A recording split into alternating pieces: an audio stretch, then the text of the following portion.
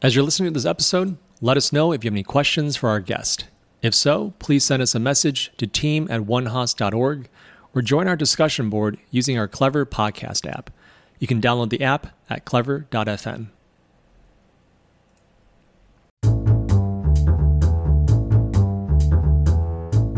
Welcome to the One Haas Alumni Podcast.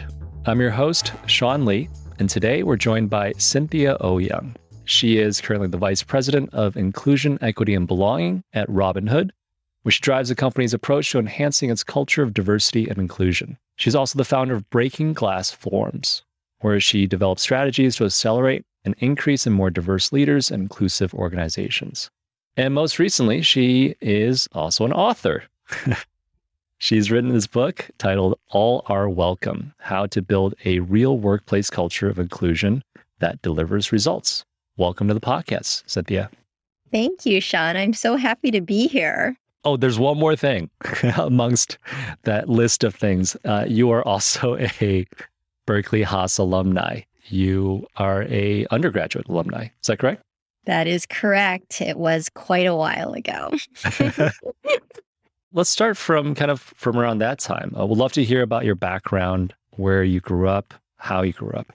I am actually one of those very few rare native San Franciscans. So I grew up in San Francisco, born and raised, but my parents are immigrants. So I'm first generation born here. And, I think growing up in the Bay Area, of course, I had to end up at Haas, right? Like UC Berkeley, is the school, all right, to go to when I was growing up. That was where my parents were like, that's the pinnacle. That's where you got to go. We don't care about anything else. And funny enough, so my dad was an engineer. My mom was a seamstress. And they, wanted me to be your typical kind of doctor, Asian track, engineer, lawyer, kind of. And I wasn't good at any of those things or really interested in any of those things. So I went to business instead.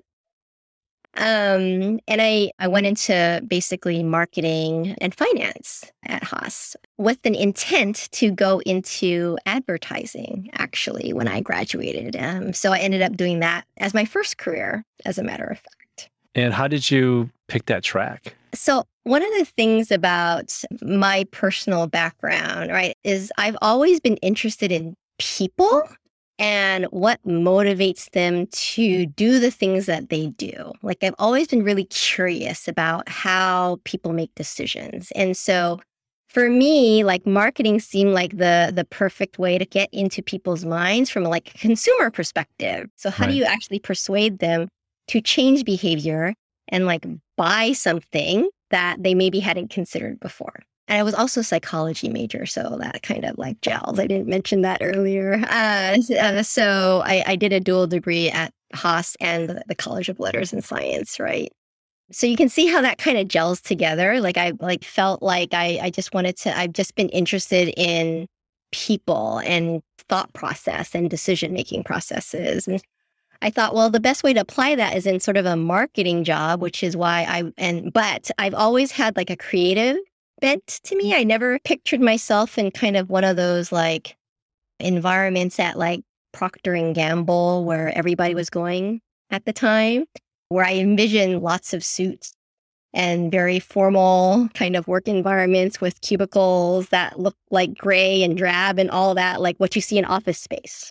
So I wanted to do something that had more of a creative bent, and which is why I decided, advertising, that seems really creative. Let's go there, because it combines all the best things about applying kind of that understanding of human behavior in a creative way, because I love that process of how do you make an ad that sticks, that people talk about, that's culturally relevant, right? So that's how I ended up going down that path. But then after about 10 years of it, I was like, this actually isn't personally gratifying for me. And I was really burnt out. So I went to grad school actually intending to open a nonprofit. I wanted to launch a nonprofit because I have a brother who is developmentally disabled. And growing up, disability in the Asian community for me, I experienced it as very taboo.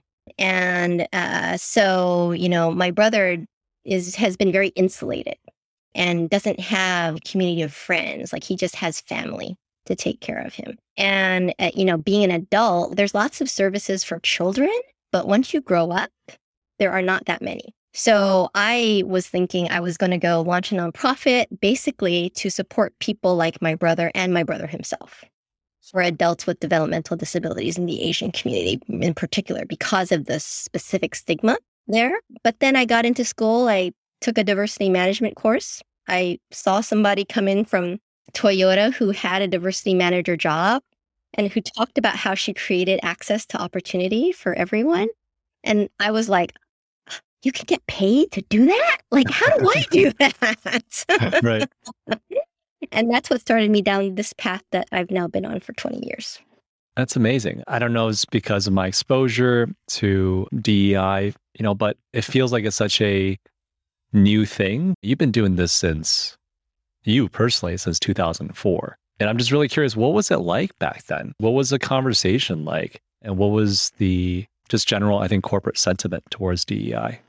It was very different than it is today. I mean, most companies had more of a compliance and regulatory lens to it, where it was like about affirmative action. And all of those like good faith efforts that people were doing to be able to drive more diverse representation, right, within their organizations. And you saw a lot of companies that had like equal employment opportunity roles and affirmative action roles inside their companies. And only like the largest, like really like well-established kind of IBMs of the world that had roles that were like evolving that towards more of a diversity and inclusion space, right? Where it wasn't just about like your representation, but it was also about how do you actually like help that diversity in your organization reach its fullest potential, right? How do you actually leverage that in a way that helps to drive more creativity, more innovation, better decision-making, right? All of those things that help make businesses and organizations more effective. I think you started to see that maybe 10 to 12 years ago. And then that started to shift that conversation much more into, this is part of a business imperative for companies, right? Like we know that there's a moral imperative that doesn't seem to be enough to make anybody actually do anything different than what they were doing before.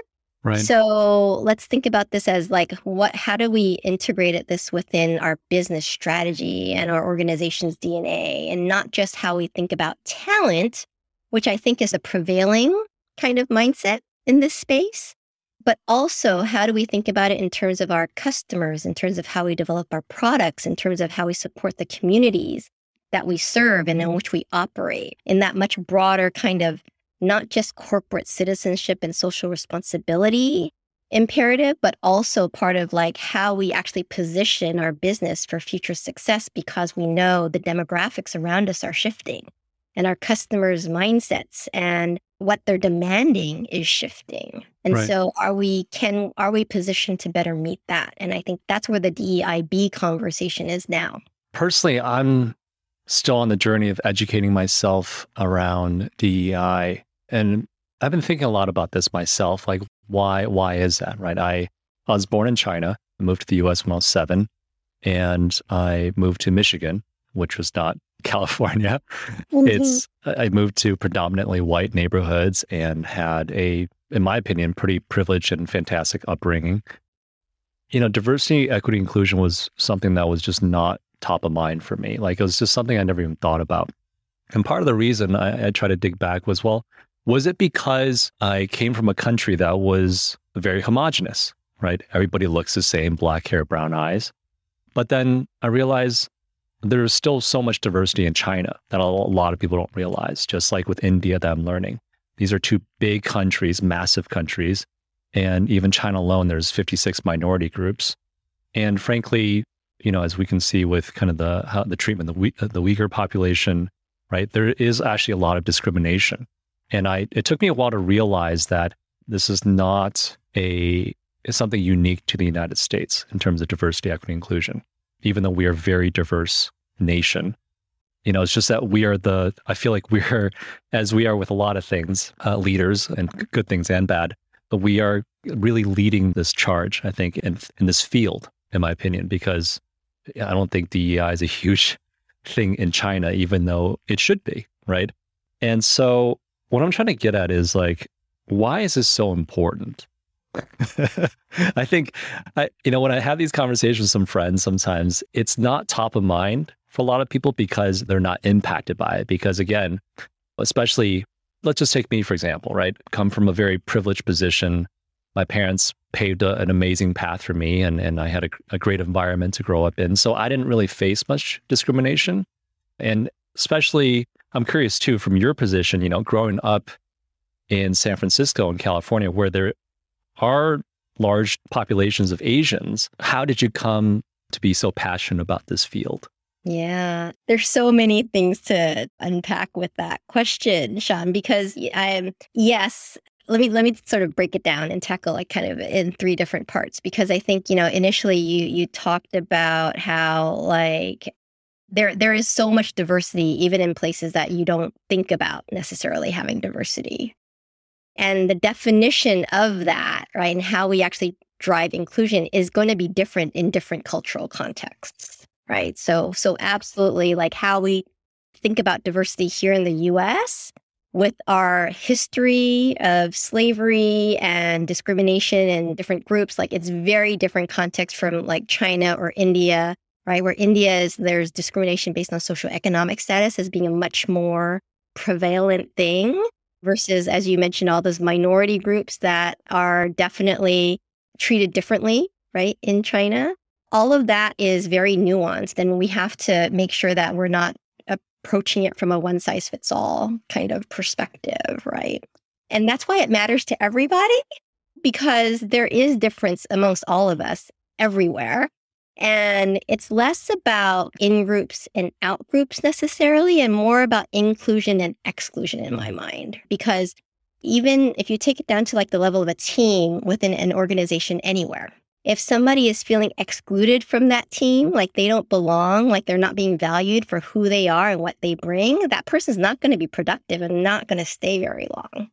And so if we're all driving for like effective organizations and effective teams and effective like a productive output and things like that, then you have to care about this to drive that no matter what your team looks like or what cultural context you're in. So that's sort of the first part of that. And then I think the second part about why like I've come to care about that growing up in an area where I think diversity is kind of seen as a norm here in San Francisco. And that comes from a couple of things, right? So I mentioned my one brother who is developmentally disabled. I also have another brother who's gay. I grew up, when my parents immigrated here, we came here with nothing. And so they had to work for everything that they had. And where I grew up in San Francisco, we settled in a primarily Black community. And so not only was I wrestling with the whole like cross-cultural, my parents have very traditional Chinese values governing the home, and I'm trying to navigate that sort of focus on community and Chinese values with like American values on individuality. Right. And I'm amongst this community that looks very different from me, where I don't really fit in any sense of the word.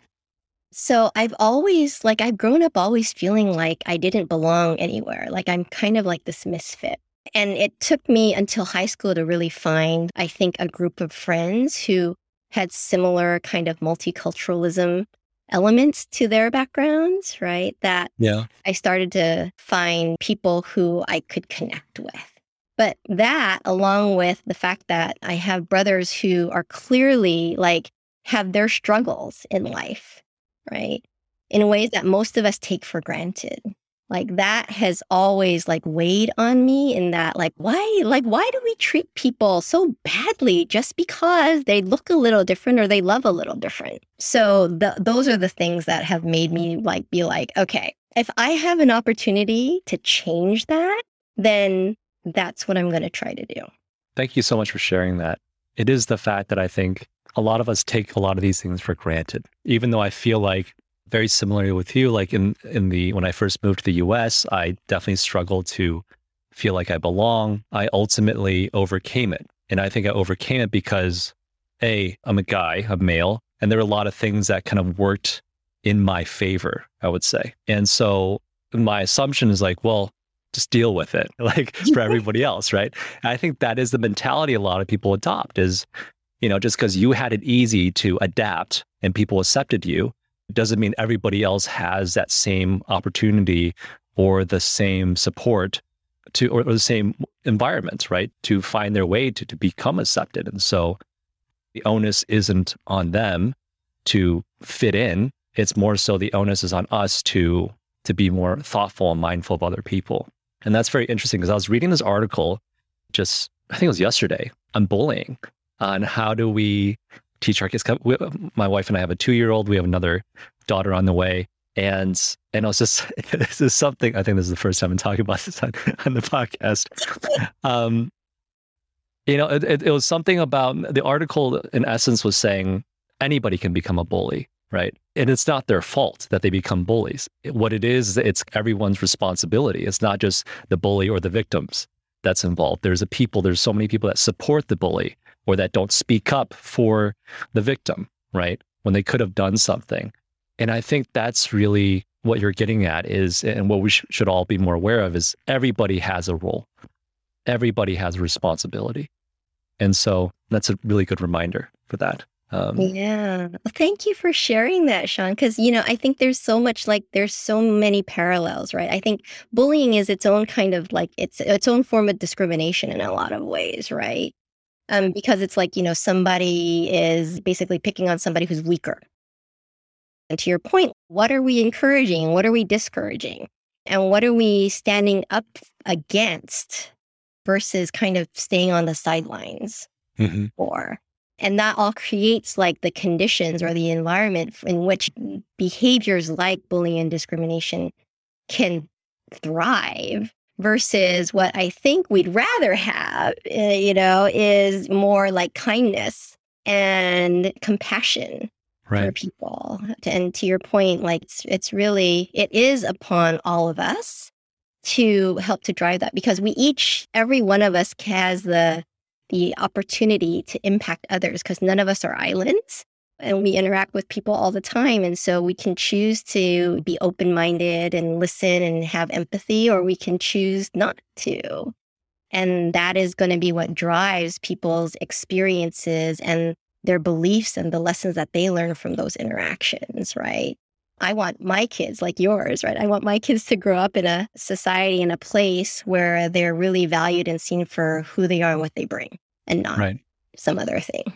No, that's absolutely true. And I think all these things that we're talking about is in many ways, when I look at empathy, compassion, and things like that, it is in many ways the evolution, I feel like, of humanity. Because I remember watching, I think a couple of weeks back, your TEDx talk, and you were talking about the hierarchy of needs, right? And then you had Wi-Fi at the top as a joke. And it reminded me of this concept that I talk a lot about, which is that we have these 4 basic needs that are butting heads. You have this need for security and a need for variety, right? Constantly butting heads. And then you have the need for belonging and the need for significance, also butting heads. You're always kind of moving along on the spectrum. And I think especially with belonging and significance, that's where we run into these issues of, well, we definitely want to belong to a group, which is why you want to hang out with the bully because you want to belong somewhere.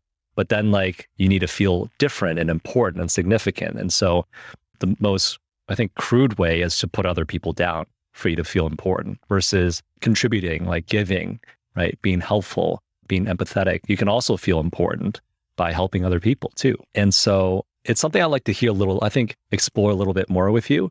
And I would like to do that by maybe talking a little bit about your book. Can you share with us what is your book, All Are Welcome, about, and some of the biggest takeaways from it? Definitely. And thank you for asking about that, Sean, because that book is this culmination of 20 years in this space and all the lessons learned. distilled into like a playbook for others, right? Whether you are individuals inside an organization or like the senior leader who's driving all the decision making at an org, I think anybody can get something out of it just in terms of understanding what is necessary, like to drive change. And again, to our earlier conversation, like everyone has a role in that. And part of what the book outlines is really like what that role is and how you can actually play that role, but do it in a way that's like smart, actually helps you achieve the outcomes that you're driving for, and isn't done in a way that's just performative, right? For like image's sake. Because I care about like people getting to change. I care about people actually fulfilling their commitments around diversity, equity, inclusion, belonging, that we say we're all striving for. But I also know that progress in that space is going to be pretty incremental, I think, over time. I wrote the book to hopefully help people try to accelerate that curve a little bit. So it doesn't take us another 100 years to get 2% more representation of female CEOs in the Fortune 500. You know what I mean? Right. So that's partly why I wrote the book, is to be able to share those lessons, but really to scale the impact and drive more change, hopefully in a bigger, broader way than what I can just do within the companies in which I work. I have a question for you. You're an expert in this area. And from my conversations with friends around DEI, I think where a lot of people struggle is that they have a scarcity mindset, that we feel like, well, there's only so many, when it comes to, let's say, admissions, right, to schools. There's only so many entrance spots, right? For corporations, well, there's only so many jobs. Hence, it feels like anybody could say it's fair or unfair, right? Like, how do you overcome that kind of belief that because resources are scarce, because X or Y is scarce, that, this is why we should be exclusive and not inclusive? I think it is a prevailing fear, and I get it. And, I think what I try to tell folks, especially in the context of organizations, is that we're looking at this as if there's like one pie and everybody's trying to get their particular piece of it. And then that means it's that zero-sum game, right? Of if I get more, you get less. And I kind of like to reframe that, because I'm not actually trying to slice up more pieces of pie. I'm really trying to make the pie bigger so that more people can get pieces of that pie. I think if you fundamentally believe that having more diversity equals better outcomes, you become a better leader if you manage diverse teams, you have more productivity, more innovation, more creativity, like all of those financial performance metrics, which there's so many research studies out there that say that you get better outcomes. So what's the goal? Is the goal to optimize for myself, or is the goal to optimize for the pie? Yeah. And so if I'm trying to optimize outcomes, then I'm going to want more diversity, scarcity mindset or not. Right. That's very true. I think this is partially why the United States is so attractive, because we've been expanding the pie. we love expanding the pie. That's true. And so I think we need to really embrace it, that the pie is not finite. It is not finite. Exactly. And even like when, you think that there's that finite, like admissions, right? There's this whole debate about that in so many different places. And I understand it, but it's sort of like this, there's this interesting thing about like, are there really true meritocracies? I don't know that there are, right? Because we all have bias, and it's really hard to keep that out of decision making. And then on top of that, there's no one end all be all path for any one person either. Let's say you don't make it into your top choice school. Is the next choice for you, like, is it going to be like that bad? I don't know. We all have to like go down different paths and try different things and reconcile what that means for us in different ways. Sorry, that just gave me a lot more to think about. I think you're absolutely right. I think maybe what it comes down to is that we need to make sure that everybody has more choices along their path or more opportunities along their path. Because you're absolutely right. It's not one decision point. It's not whether or not you get into the school, it's going to determine your life. It's what about the next thing? What about the next thing after that? I think in a scarcity mindset, we isolate everything to like, all right, if I don't get into this school because somebody else got into school, my life is ruined. It's like, no, absolutely not. There's plenty of people like into Harvard that don't end up doing anything. So clearly that's not the whole story. And that's where like we also need to think about, I think that's why it comes down to why diversity, equity, inclusion is so important, is we just need to continuously give people opportunities along the way. Yeah. In all fabrics of life, which is why, again, you know, what your work is in your book and what you're doing is so important. It's not just one company. Every company does do this so that everybody has more opportunity everywhere. Any additional thoughts or things you want to share from your book? I feel like I've gone down all the existential paths so far. Okay. But I think the last thing that I would say is, you know, there's a chapter in the book that's actually about risk taking.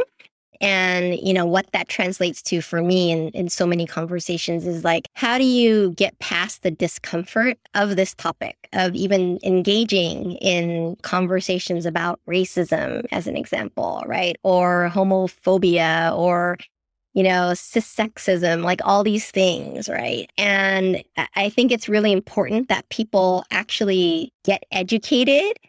And in order to have the courage to take some of those risks, right, and share some of that power with people who maybe wouldn't, you know, be able to participate otherwise, right? And be allies in this space. Like, you know, I just think that we can't sort of shy away from the topic and still expect us to make any different progress in this space. We got to hold the mirror up and do our parts to make it all happen. Yeah. My last question is, you know, it's being Women's History Month, are there any insights or data that you want to share about how to create a more equal, inclusive workplace for women specifically? So, yeah. Is that a good question? Sometimes I, especially around these topics, I've already learned over the years, like, you know what, Sean? Just ask the question, even though you might sound like an idiot.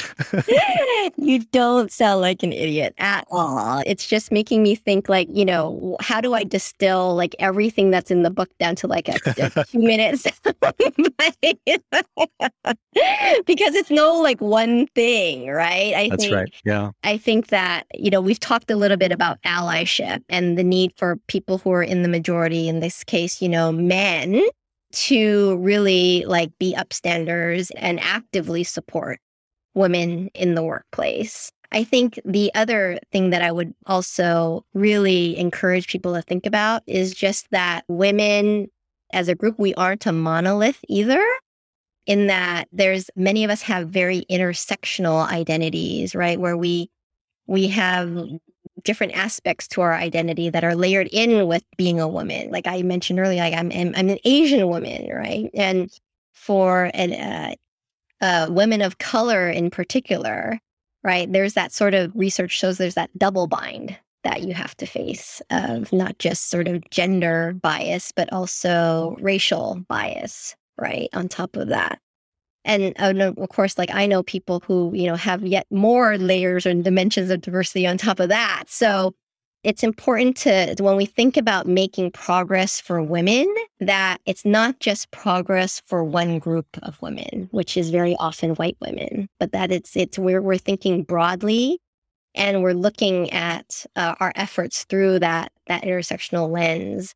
And making sure that people aren't feeling left behind in some of these efforts. And so whether that's you're providing coaching opportunities for people, development programs inside your company, broad education about gender issues, and even what it means to be non-binary as well. Like all of those things are part and parcel of what we have to address to drive more equality for women in the workplace. For someone who's educating themselves about DEI, I'm just going to speculate, it could feel overwhelming. What's some advice you can give for someone to obviously not be overwhelmed. Just from this kind of example you just gave, it can sound, intimidating, right, to approach.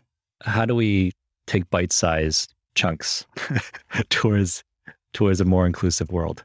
That is a great question. I think it is all about starting small. I think that it doesn't take much to, read an article in this space, find out about something that maybe you aren't that well versed in, whether that is women's history and the suffrage movement or Native American issues and what it means to be indigenous, right?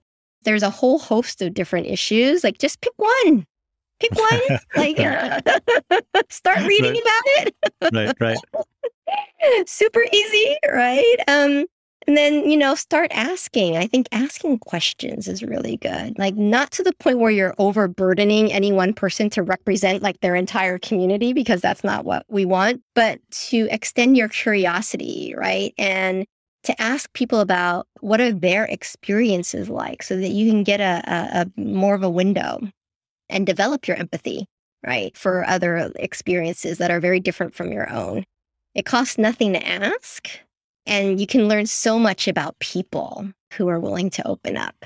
And then the last thing that I think is like super easy for anyone to do is to just like engage and practice. I think oftentimes we're afraid to open our mouths and inadvertently offend somebody, but like, okay, am I using the right pronoun? Or I use the word Black or disabled, and somebody is just like, I'm offended. Like, that's not how I label myself.